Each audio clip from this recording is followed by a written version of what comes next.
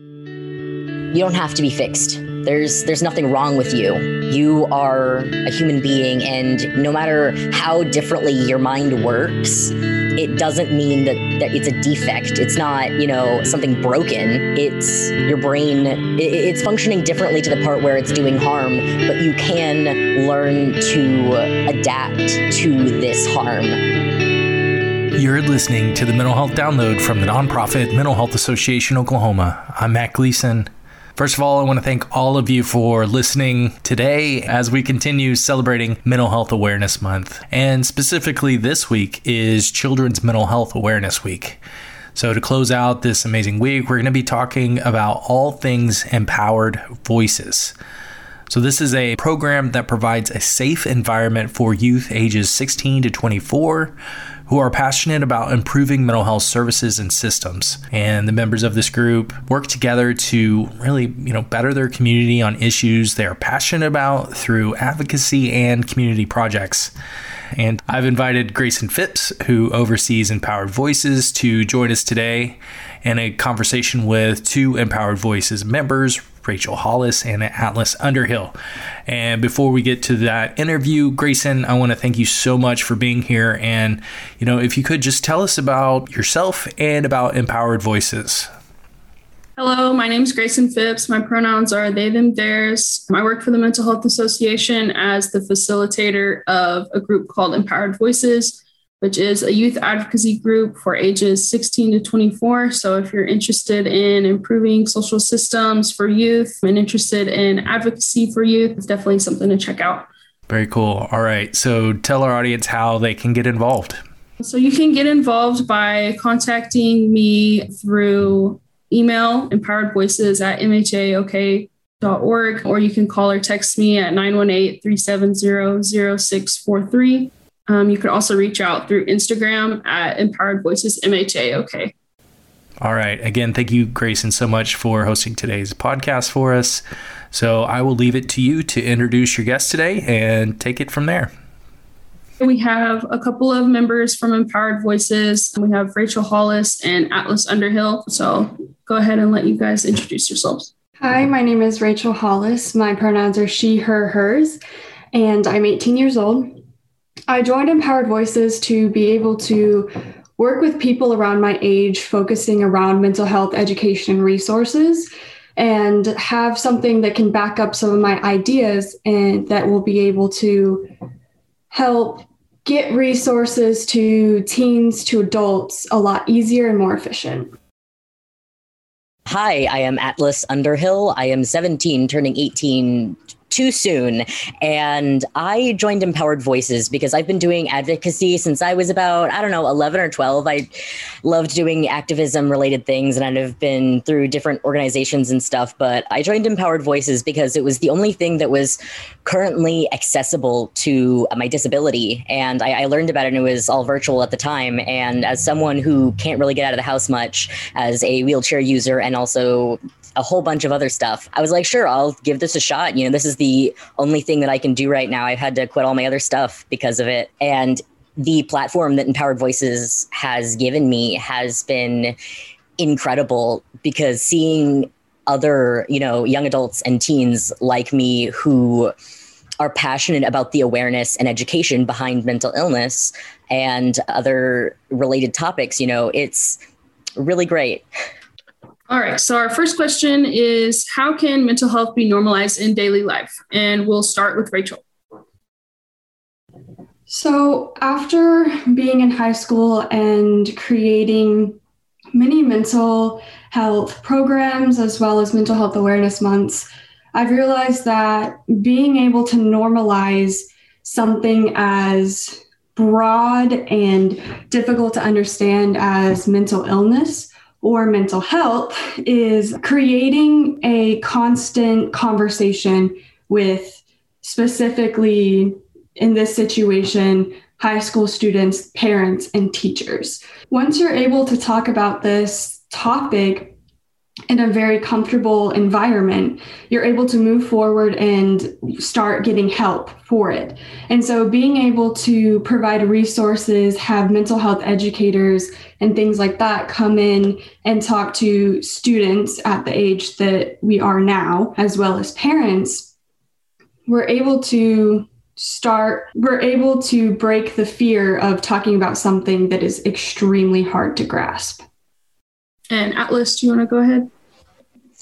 Yeah. So I think the first step that can definitely be made in situations, like especially schools, is creating a safe space. For a while, I was president of my school's GSA, and I was a small town Southern school. So I feel like you can kind of imagine how that was. But with that, I came in contact with a lot of kids my age who were really, really struggling with their mental health. And as someone who's also been in that place, creating a safe space with this GSA, not only for, LGBTQ plus people, but for allies as well. And anyone who needs that kind of space, the safe space being making sure that they know, that kids know that they aren't going to be judged if they talk about something, that they're not going to think that your response is going to be like, oh, well, that's a stupid problem. Or having open communication, especially it's difficult with teenagers, but with a safe space. And this can be, in a situation like mine where I had my GSA, or just in the general aspect, having the open line of communication, because I feel like, during the mental health awareness weeks or whatever, sometimes school will do an assembly or they'll do like posters and stuff around, but it's less personal. And by making sure that it is open to making sure that there's an actual connection that's open and there, accessible to any student, will open those possibilities. And having resources on hand. I carried like a big old fanny pack full of different like hotlines and resources and all kinds of stuff when I was president of GSA, because it was important to me seeing just how many kids didn't know what they were going through. I heard from one person, they were like, I feel like I'm possessed or something. And it kind of stuck with me because of this not normalization, they think that they don't know what it is. They don't know how to identify it. They don't know what they're thinking or what they're going through, because they do not have the access to resources or just someone to tell them, like, they're not possessed and what they're going through is, not, I'm not going to say like it's good, it's normal, but like it's one of those, like, it's not something to be ashamed of, and there's options and you aren't alone in a situation like that. I think it's really important to have those conversations and have those safe spaces. And the more we talk about these issues, about mental health topics, the less stigmatized it'll be, and it'll be more normalized. I also think that being able to talk about it more will also, be able to provide more resources, because more people are going to want to reach out once they're educated on it. Because a lot of, the main issues always is like when people are undereducated about something. And so I think that's the education and communication play hand in hand. And so the importance of normalizing it is crucial. And so, yes. Yes, exactly. I super agree with that. Start the conversation. Like, if you have access to, a place where you come in contact with young adults, youth, anyone, honestly, not even just towards youth and stuff. If you work, in a school or at any kind of place like that, start the conversation. If you see someone who may be struggling, let them know that there is a place for them to go. There's someone to talk to, so they know that it's not something that they don't have to stay clueless. Yeah, that's great. Thank you so much for those insights. All right. So the next question I had is, what barriers do youth and young adults face in receiving mental health treatment? So I would just off the top of my head, thinking about how stigmatized it is, and, there's different generational views as well. So I know for youth and young adults, it can be difficult receiving treatment if their parents or their, older family members don't really view mental health as something that is a real issue or a real problem to face. So I think one of the biggest challenges for teenagers to talk about or get help for their mental illness is that a lot of the times it's based on behavior. And so you'll see a kid who is acting out in class, is skipping class, is treating someone poorly, is failing classes and stuff. It's typically blamed on behavioral issues instead of looking past it and being like, there's a reason why they're doing these things. And it's you see it often, too often, that like if you have a kid that sleeps in class, or you have a kid that doesn't want to come to school, they could have severe depression. They could have a sleep disorder. They can have severe anxiety, which causes them to shut down. And like personally seeing that in the high school that I had, as well as my own experiences, like a lot of the times I felt like I was doing something wrong, but it was a behavioral choice and it wasn't something related to anything other than my decision making. And so I think that's like personally one of the biggest setbacks for teenagers asking for help, because it's just going to be blamed on something that they did, that they're trying to get out of it, or they're trying to do this and use it as an excuse. And so if someone gets in trouble for something very big or something that's happening often, instead of just suspending them or taking stuff away, anything like that, you have to figure out why they're doing that, because there's always another reason for your action. I absolutely agree with that, Rachel. I feel like the worth, especially when you get into your teen years, is defined by your obedience. And so when you are struggling with, a disorder or mental illness or something like that, you fall out of what would be traditionally considered acceptable or the quote good kid, and you will try to pick up negative coping skills. You will try to find some way to make things work, and not always, it's not always good choices, like you said, but there's going to be a reason behind that.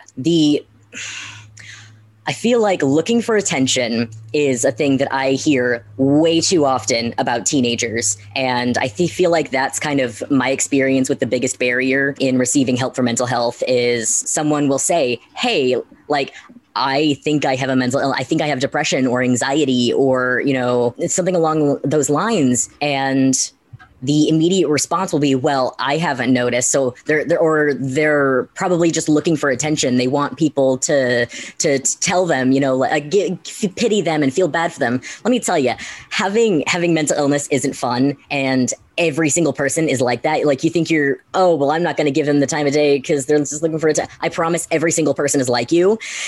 And so they're not getting the attention that you think they're trying to get, they're not getting anyways. And it takes a lot of courage in general to be able to come forward with something like that. And the dismissal of looking for attention, when even if someone is just trying to get attention, that's part of being a human being. You need attention. And if someone is going out of their way to create something like that to create a story like that, obviously there's another issue that needs to be addressed in general. Like that's a problem in itself, and they're struggling, and it's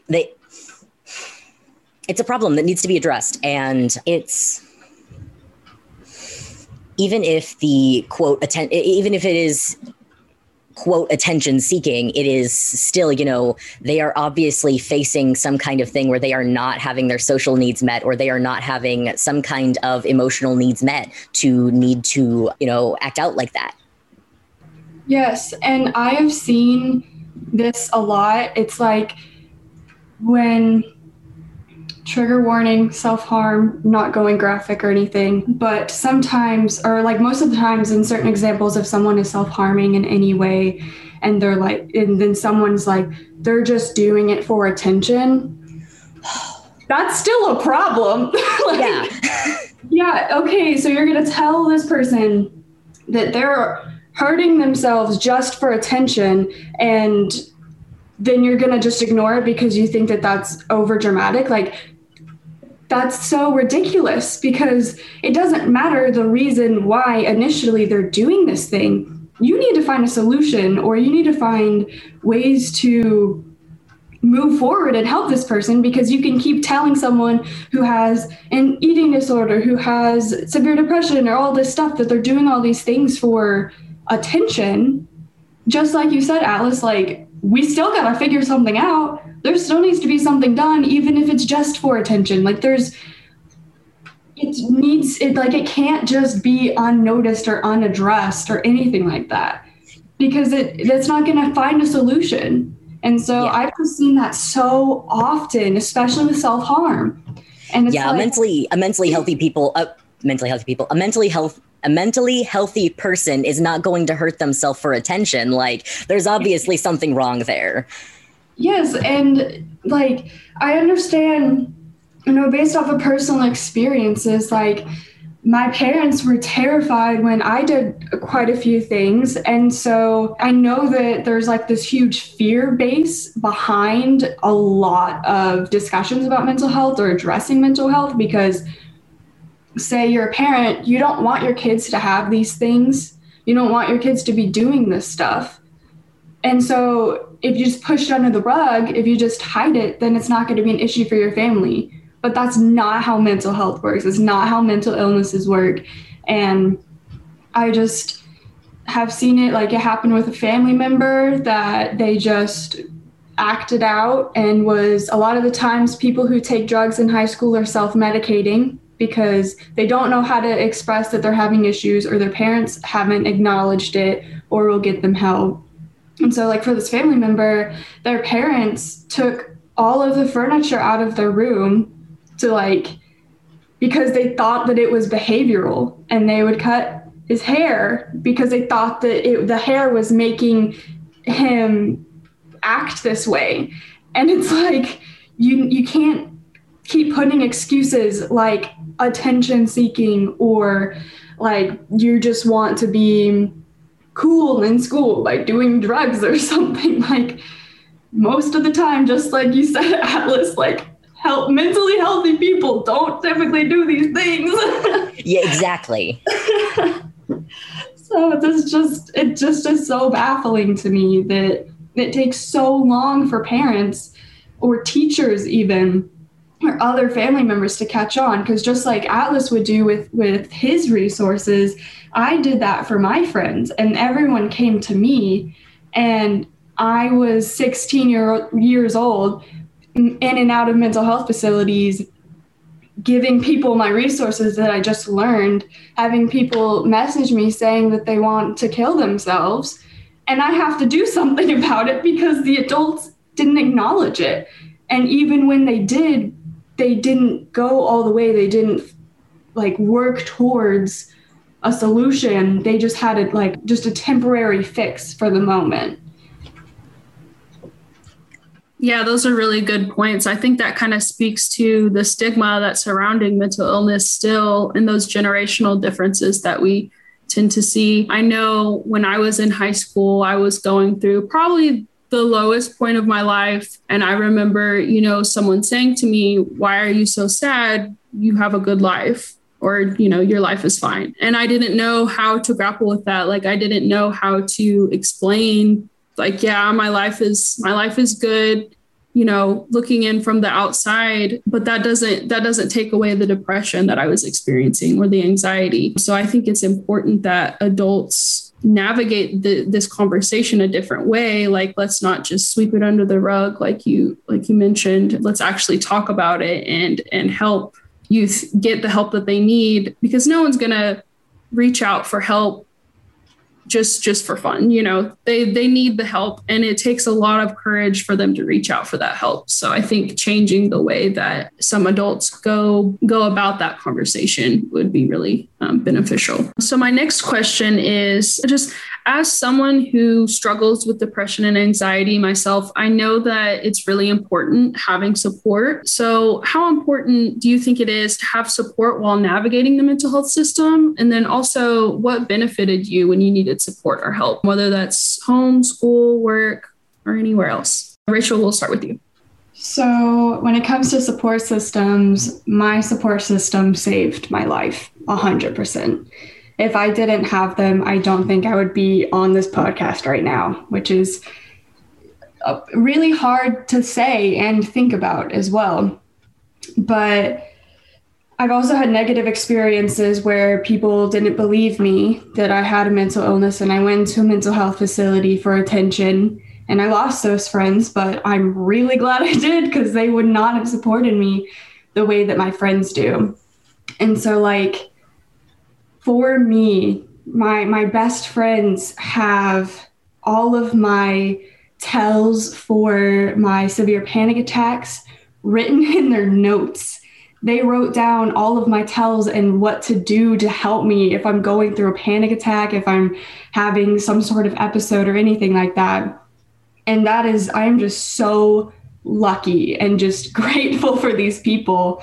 And when it came to my parents previously went through everything with another family member. And if he hadn't have gone through all of the insane stuff that he did, like I was explaining earlier, that exact same stuff would have happened to me. But since he went through everything that he did, and they figured out what mental health facilities do, what medicines to do, what all of these things can help, I was able to get help a lot sooner than he was able to. And so I started getting help with my mental illnesses at the age of 12.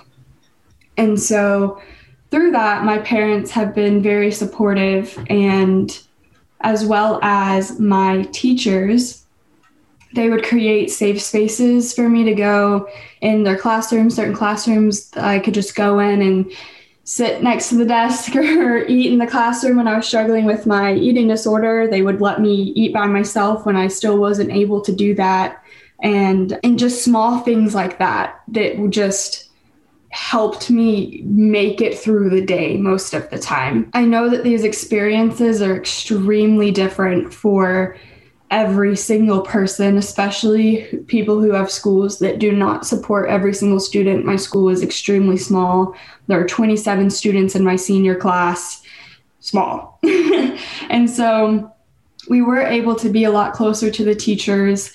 I was able to have my friends around me all the time there to help me. But I've seen a lot of examples, even of other students in my same school, not have the same support from their parents or their friends. And so I genuinely think that, or 100% believe that if you are able to get at least one person to be your rock, or to listen or notice tiny little differences about you, it can be your, like, a sibling, younger or older. It can be a neighbor who notices you and knows if something's wrong or anything like that. If you can get at least one person or have one person reach out to you, that could be enough to save someone from mental illness or anything that comes with it.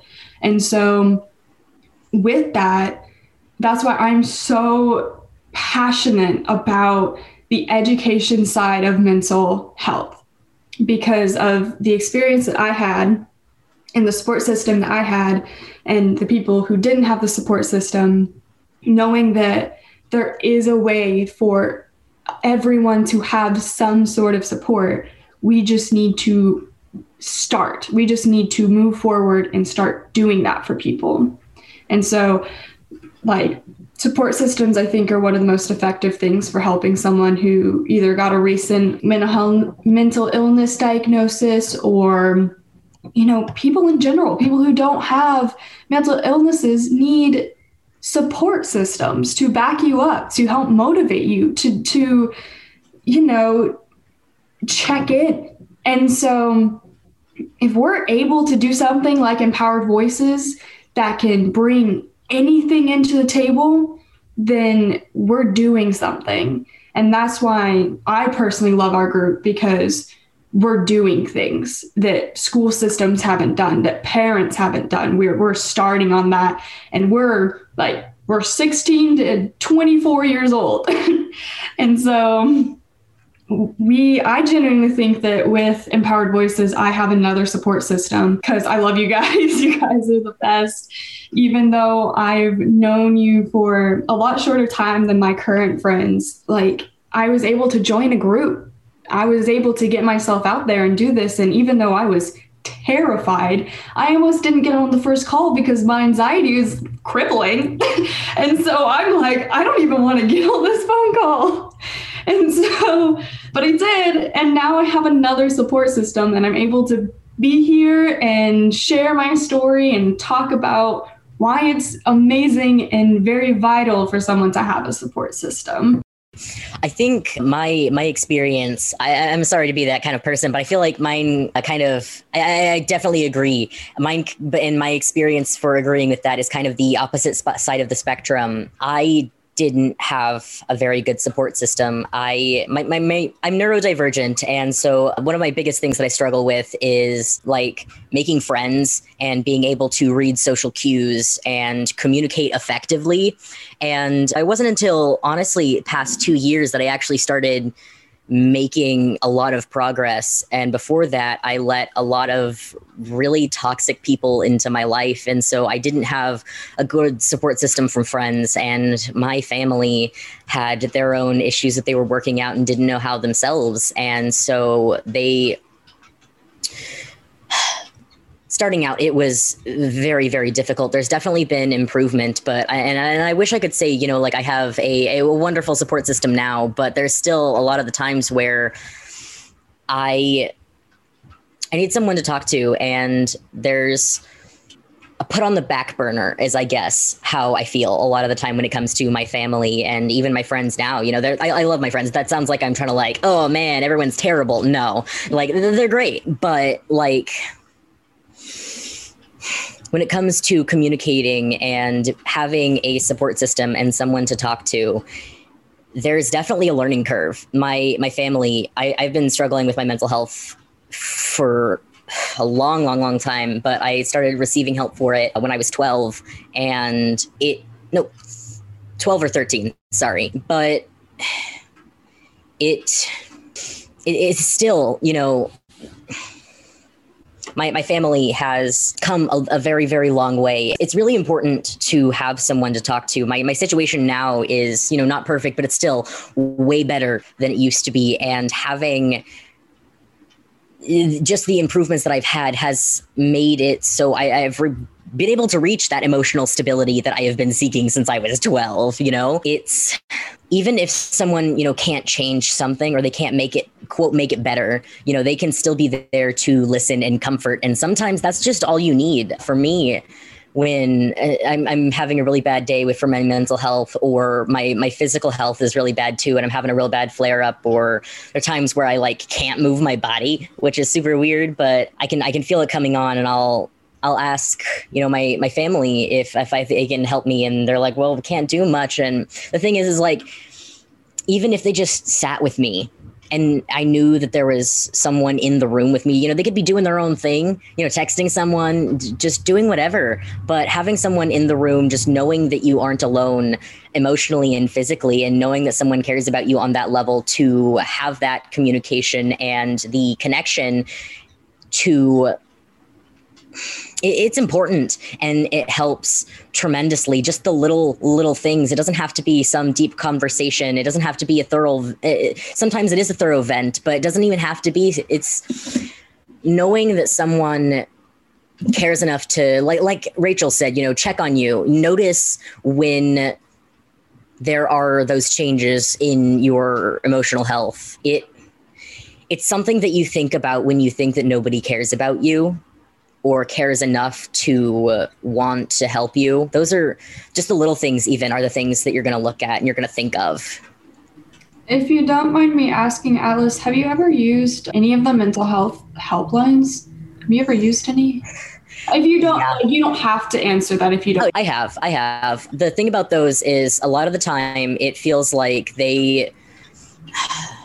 a lot of their job is mainly for the main crisis, which is super, super valid. You know, like I understand they have tons and tons of people needing help and stuff like that. So they have a job, and that is to make sure to keep this person safe. But if you are not in the, you know, I have a plan status, then usually they're kind of like, well, sorry, I can't really do much. I've got to help other people. And then if you are in that status, then they're like, okay, I'm sending, you know, an ambulance to your house to take you to a hospital. And so I feel like a lot of those lines are helpful in theory, but when it comes to just having someone to talk through things, it's a little doesn't work as well.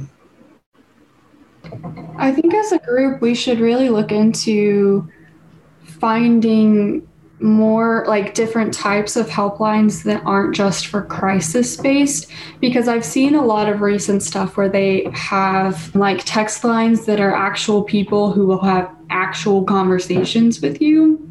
So maybe we should bring that up in our next meeting or something like that, because you know, this is exactly what this group is, and talking and doing stuff like this. It's like, how, from our own experiences, can we make this better for someone else? And so I think we should definitely look into that, because there has to be something that will be good for any type of situation that you need addressed at that moment. Yeah, that's definitely a good point. I feel like that's for sure something that we can look into, maybe a next project of ours or something. But yeah, that would be great. And thank you both for sharing that. To speak to the importance of a support system a little bit, you know, on my side of it, I would say that with that stigmatization, with that stigma that's surrounding mental illness, it was really hard for me to get a big support system, because, you know, growing up in a small town where we just didn't talk about mental health topics like that. So whenever I was experiencing depression, and, you know, still do, but anyway, when I was in high school, whenever I was really, really struggling with it, it was hard to talk to anyone about it. And, you know, I finally was able to talk to my mom about it, and I was able to get help. But it's difficult to have a support system when there's so much stigma surrounding those conversations. It's hard to get that support system. And I'm really thankful now, you know, I have a really, you know, loving and supporting partner and my friends, and, you know, my mom helps me. So I think that support system is really important, especially now dealing with, you know, with the political climate, with COVID, with, you know, all that stuff. It's just super important. And I think, yeah, that's it. It's important. All right, so my next question is, what advice would you give to adults, including parents, teachers, law enforcement, and others who work with youth and young adults? And what advice would you give to other youth and young adults regarding mental health? And Rachel, we'll start with you.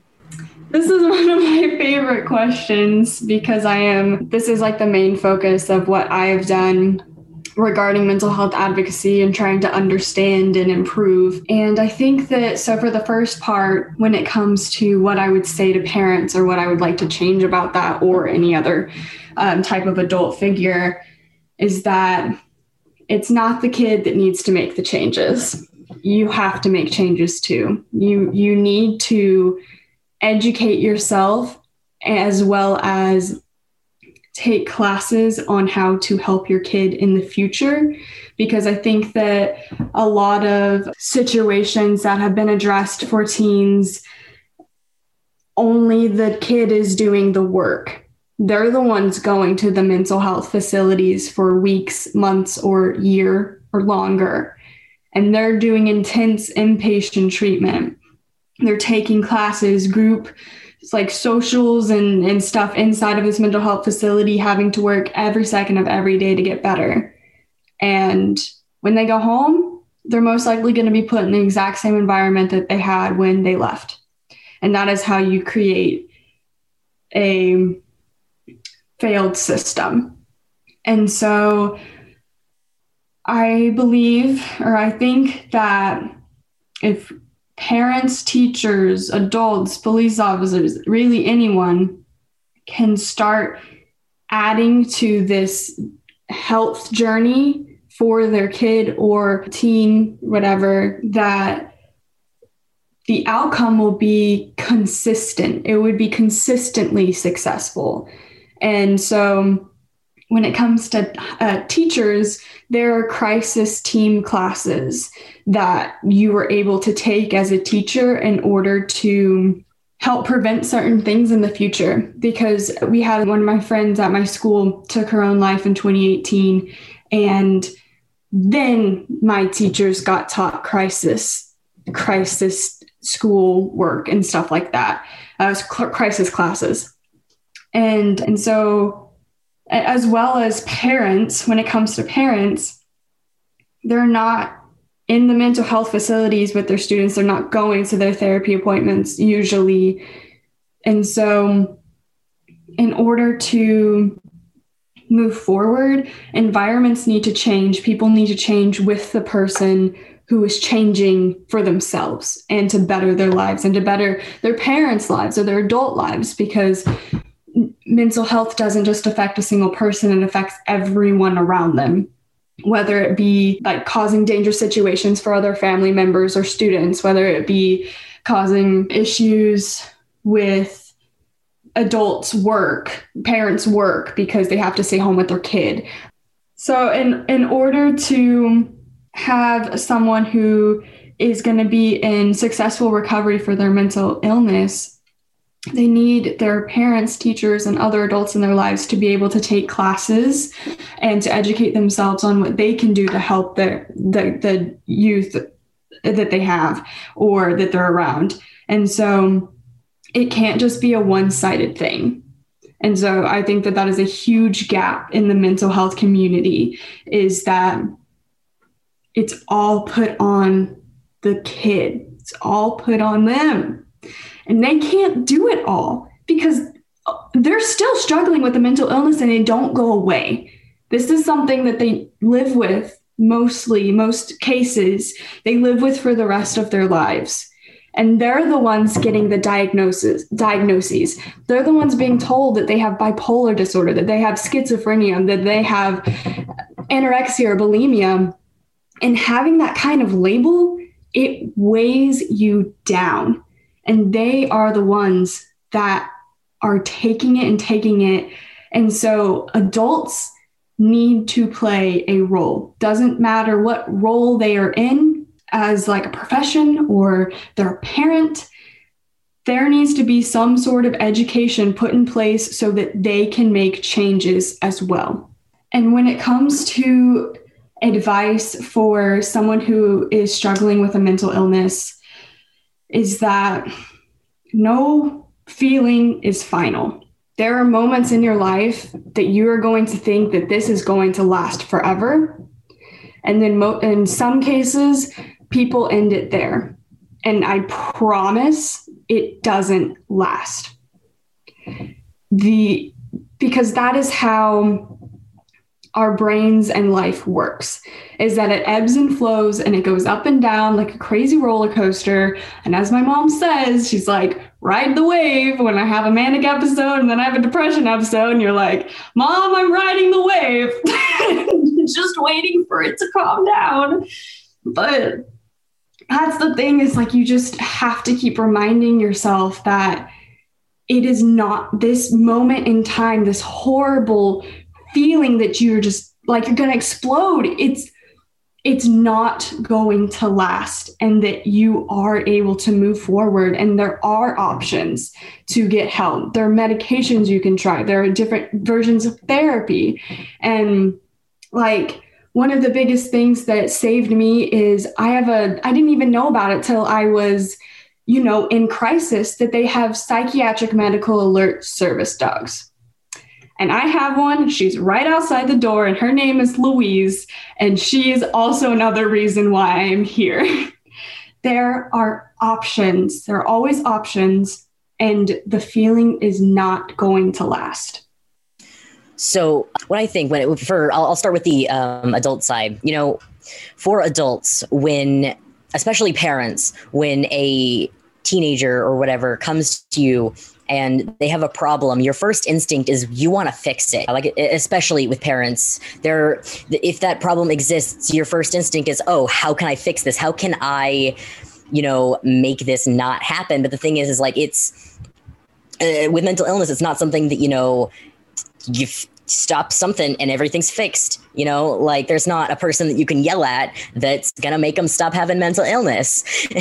And so with a lot of situations, especially like what Rachel is saying, it's not a situation. It shouldn't be a situation in which only the youth changes. It's a situation in which everybody has to learn how to navigate their normal, because the idea of normal being, well, you should learn to fix your mental health until you get to this, like, what we consider normal, when the reality of it is everybody's got to find a new normal, where there is comfort. You can't heal in the same situation that's hurting you. That's not possible. Like, a burn isn't going to heal if you keep pouring hot water on it. That's not how things work. So, like I said, especially parents, their first instinct is to try and fix things. And so when it's not a situation that they can fix, or if the youth isn't even able to identify what's wrong themselves, because a lot of the time you don't know what's going on in your head, because the mental illness exists before the diagnosis. And especially in situations where parents aren't as supportive, they won't get a diagnosis. But that doesn't mean the mental illness isn't there. It doesn't mean that it exists, because you get a diagnosis because you have it. It doesn't start existing once you get that diagnosis. And so when you can't fix something, a lot of the time adults will kind of, okay, well, I can't fix it, so therefore there's nothing I can do. When situations like that are making the child who already feels helpless enough to reach out and, say something, then to face, well, I can't fix it, so oh, well, kind of thing. Like, that's your thing to try and figure out. They think that there is no way to feel better because there's no way to, quote, fix it. There is no way to fix or cure mental illness, but there is finding, as I said, that new normal, and getting into the what advice would I give to someone my age, other teenagers or young adults. Your normal exists. And there's people who are going to be okay with that. There's going to be people who are going to support that. It may not be the people that you know right now. It may not be the people that you think it's going to be. It may not be the people you want it to be. Most of the time, it's not going to be the people you want it to be, because clearly you're wanting them because it's not happening. But there's going to be people out there. It may not be in your immediate perspective, but your normal is honestly probably a lot of people's normal, even if it isn't the normal of people around you. And there's a lot of time that, especially like from my experience and what I've seen from other people, time and energy and just so much energy being spent on trying to get other people to want to find that new normal with you. And it's not going to happen if you don't have to be fixed. There's nothing wrong with you. You are a human being, and no matter how differently your mind works, it doesn't mean that it's a defect. It's not, something broken. It's your brain functioning a little bit. It's functioning differently to the part where it's doing harm, but you can learn to adapt to this harm, and that's kind of, I phrased that kind of poorly, but you can learn to, like I said, make that your new normal, because the world keeps spinning and you keep moving and life goes on. And that's a super cool thing. Like, if you would have asked me 3 years ago where I would be right now, I'd be like, oh yeah, I'd be like about to finish my senior year in high school, about to start college. But that didn't happen. I got like super sick in my junior year and my school refused an IEP, forced me to drop out. Like, there was a whole bunch of stuff that happened and my entire life changed I had been meticulously planning since I was a very, very small child. And so, like asking me 3 years ago where I thought I would be now, I'd say something a lot different. I'd probably be like, well, I would just be finding out whether I got accepted to my school of choice. And then I'd be planning to, go to college the next semester, and I'd be graduating from all that stuff. That's not what happened, but I'm okay. Honestly, I'm happy. I'm thriving. I'm super sick and I hurt all the time, but that's become my new normal. And that doesn't get rid of the good things. Finding that equilibrium in which you can navigate your world is not striving to be, quote, normal again. It is figuring out that this is normal and you deserve to be happy with that. Well, that was fantastic. That was just amazing. Yeah, you guys both did great.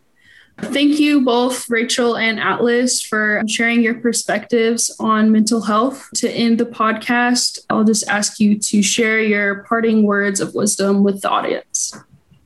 And Rachel, we'll start with you. My parting words of wisdom. I think it goes into play with how I answered the last question, but I'm going to just reiterate it again that you're going to want to stop. You're going to want to not move forward, and you'll think that you're just going to be stuck like this forever. But as Atlas said, that's not how it works. That's not how this life thing works at all. And so, I have had moments where I thought I was going to be stuck in this state forever, and I didn't want to continue. But somewhere deep within me, I was able to push past that.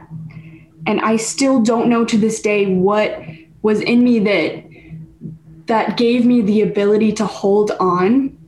But I firmly believe that every single person has that in them, that there is something deep down inside that will push you forward. You will be able to continue.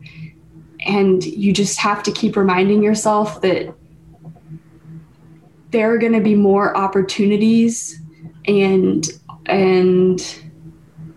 experiences in your life that are going to make all of the pain and just suffering and just god-awful feelings that you have worth it. As crazy as that sounds, and as kind of unmotivating as that sounds in a sense, it's that it will get better. I can't tell you when, you might not know when, but it doesn't matter. You have to have that faith in knowing that it will someday get better. I think my parting words of wisdom would be, you don't have to prove yourself to anybody. Your emotions, your everything is valid. Your existence is, I don't care if you believe in fate or, everyone exists for a reason. Your existence is factual. It's a thing that exists. And with that, you have infinite possibilities, and you don't have to justify whether your decision is a good decision or a bad decision. You don't have to, if a doctor says that, well, you may think you have depression, but I see, I see kids like you all the time. The situation we're talking about, just reaching for attention, that happens from everybody all the time. It's, what you're experiencing better than anybody. You know yourself better than anybody, and you know what makes you happy. And there's not going to be a single person that can tell you how to do that. There's not going to be a single person out there that's going to tell you how to be that can tell you how to be successful. That can tell you, well, this is the right way to exist, because there isn't one. There's no such thing as a correct way to exist. And so with that, a lot of the time, when you're struggling with mental illness, you will want to try and prove to other people that you're a good person because you don't believe it yourself. And you're wanting to try and present this as your highlighted feature, but you exist as a good person outside of your quote successes. You exist as a good person outside of, something that You deserve to be proud of yourself no matter what you're doing. You deserve to be confident and you don't have to prove yourself to anybody. And there are going to be times when people aren't going to believe you. There's going to be times when you start to doubt yourself because everyone is doubting you so much. People are going to gaslight you so much. You're going to gaslight yourself. You're going to be like, well, I have this distinct memory, but did it actually happen? Maybe I'm exaggerating. Maybe I wasn't feeling like that. Let me tell you, that's the awful pressure that society's putting on you.